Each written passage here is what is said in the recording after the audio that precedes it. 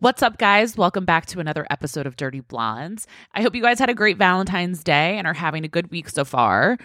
Today, I am bringing back the fetish series since it's been a minute since I've done one of these episodes. I think the last episode I released for the fetish series was back in October, believe it or not. So we're overdue.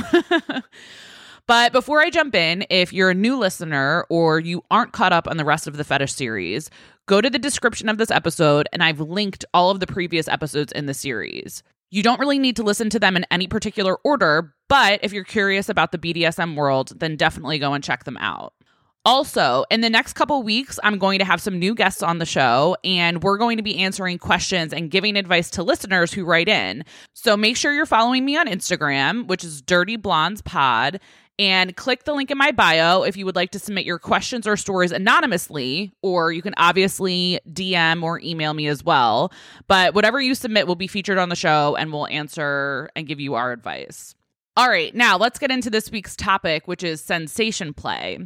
So sensation play sounds like this big, complicated, kinky thing that people do, but it's really very simple. Sensation play is the act of engaging your senses in different ways to heighten your pleasure. You and your partner create different sensations or feelings on the skin, in the muscle, or within your body in different and sometimes unexpected ways. Ultimately, you want a feeling that's not the typical stroke of a hand on the skin or the same caress that you might be used to when you normally have sex with any of your partners. There are many forms of sensation play that people enjoy, and it can range from pleasant to painful. You can use one sense to engage another, or you can use sensory deprivation to muffle one sense and then enhance another. Sensory deprivation is a form of sensation play that is often incorporated into BDSM.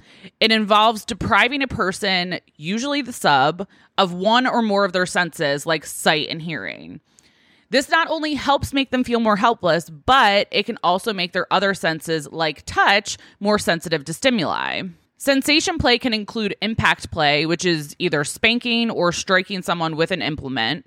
It can also include pressure, pain, temperature, restraint, scent, taste, sight, and sound. Now, sensation play typically falls into the world of domination and submission or sadomasochism, but you can also enjoy sensation play as a form of foreplay in the vanilla world if you're not totally ready to jump into BDSM or you're just simply not interested in it. The main difference between sensation play and vanilla sex versus BDSM is that BDSM usually involves physical and or psychological restraint or punishment, and it's much more intense, whereas with vanilla sex, it's much more sexy, light, and simply pleasing to the physical senses.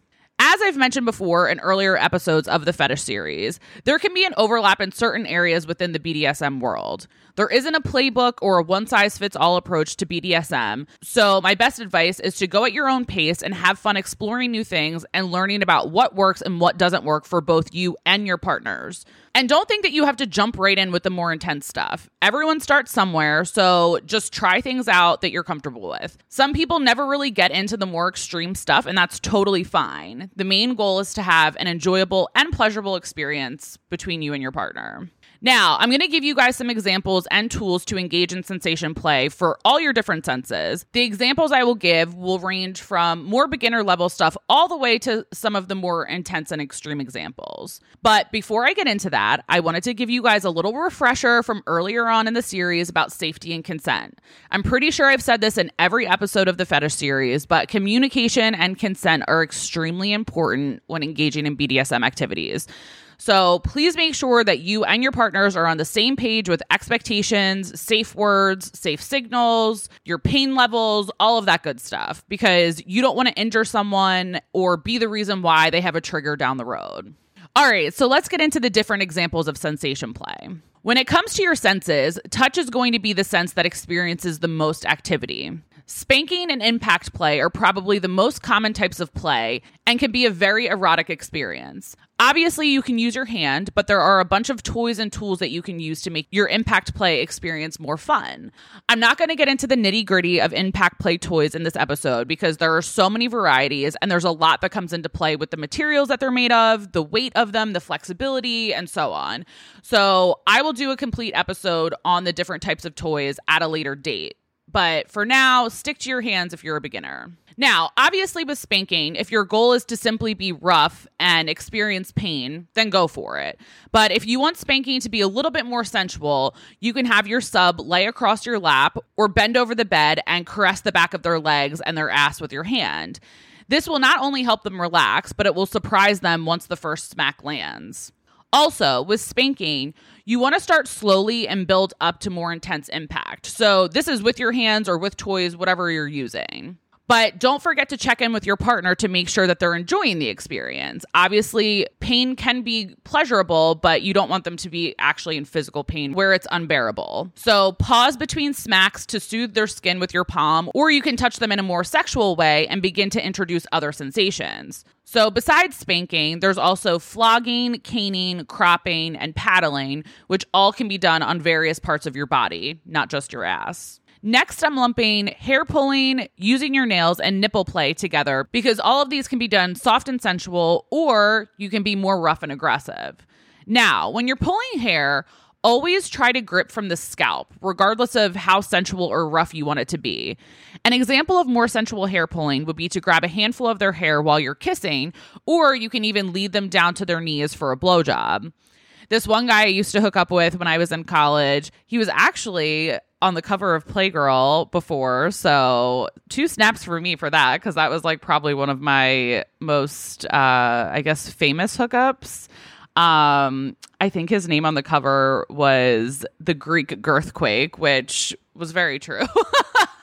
But in any case, he used to love to grab my hair like he was going to put it in a ponytail, and then he would wrap the hair around his hand, and then he would fuck me from behind. So it gave him a lot of control in the situation, and it also didn't feel like my hair was being ripped out of my head in a bad way. Now, with using your nails, obviously just gentle and sensual scratching is fun.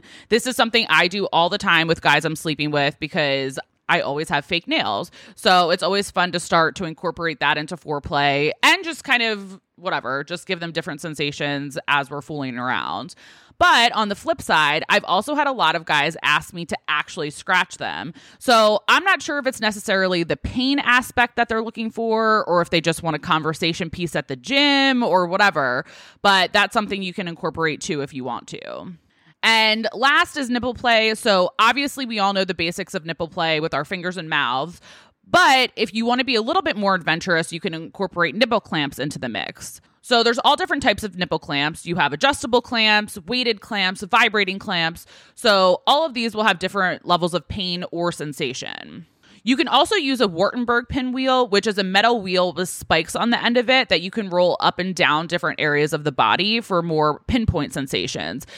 A Wartenberg pinwheel used to actually be a medical tool, but now it's part of the BDSM community. So there's different ones. Some of them have multiple wheels. Some of them just have one. So a lot of people will use it on their nipples, but you can really use it all over your body.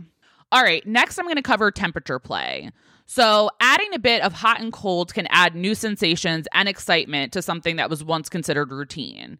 I've had ice used on me before, which is a lot of fun. It was basically used starting at my mouth all the way down to my body and actually ended up in my vagina. So there was lots of different sensations because obviously it going down your nipples or like the sides of you if you're kind of more ticklish, that's going to give you all different sensations. So I highly recommend it. I think it's great. Also because it's like if you want to kind of get into the food world, at least ice is just, yeah, it's wet, but it dries. You're not going to have chocolate syrup all over you or whatever. You can also get glass or stainless steel sex toys, which you can either heat up or cool down for additional play. So that could be fun if you're into that. Wax play is another form of temperature play that I've really been wanting to try. So if this is something that you want to try, please make sure that the candles or wax are body safe. Do not use regular candles for this because they can get way too hot for your skin. So if you like cooking, you know how different oils have a higher smoke point and different ones are used for frying and others aren't, right? Well, different waxes and household candles fall under the same logic. So you really have to make sure that you're getting the correct candles unless your goal is to be in the hospital burn unit all night. So please just make sure that they're the correct ones.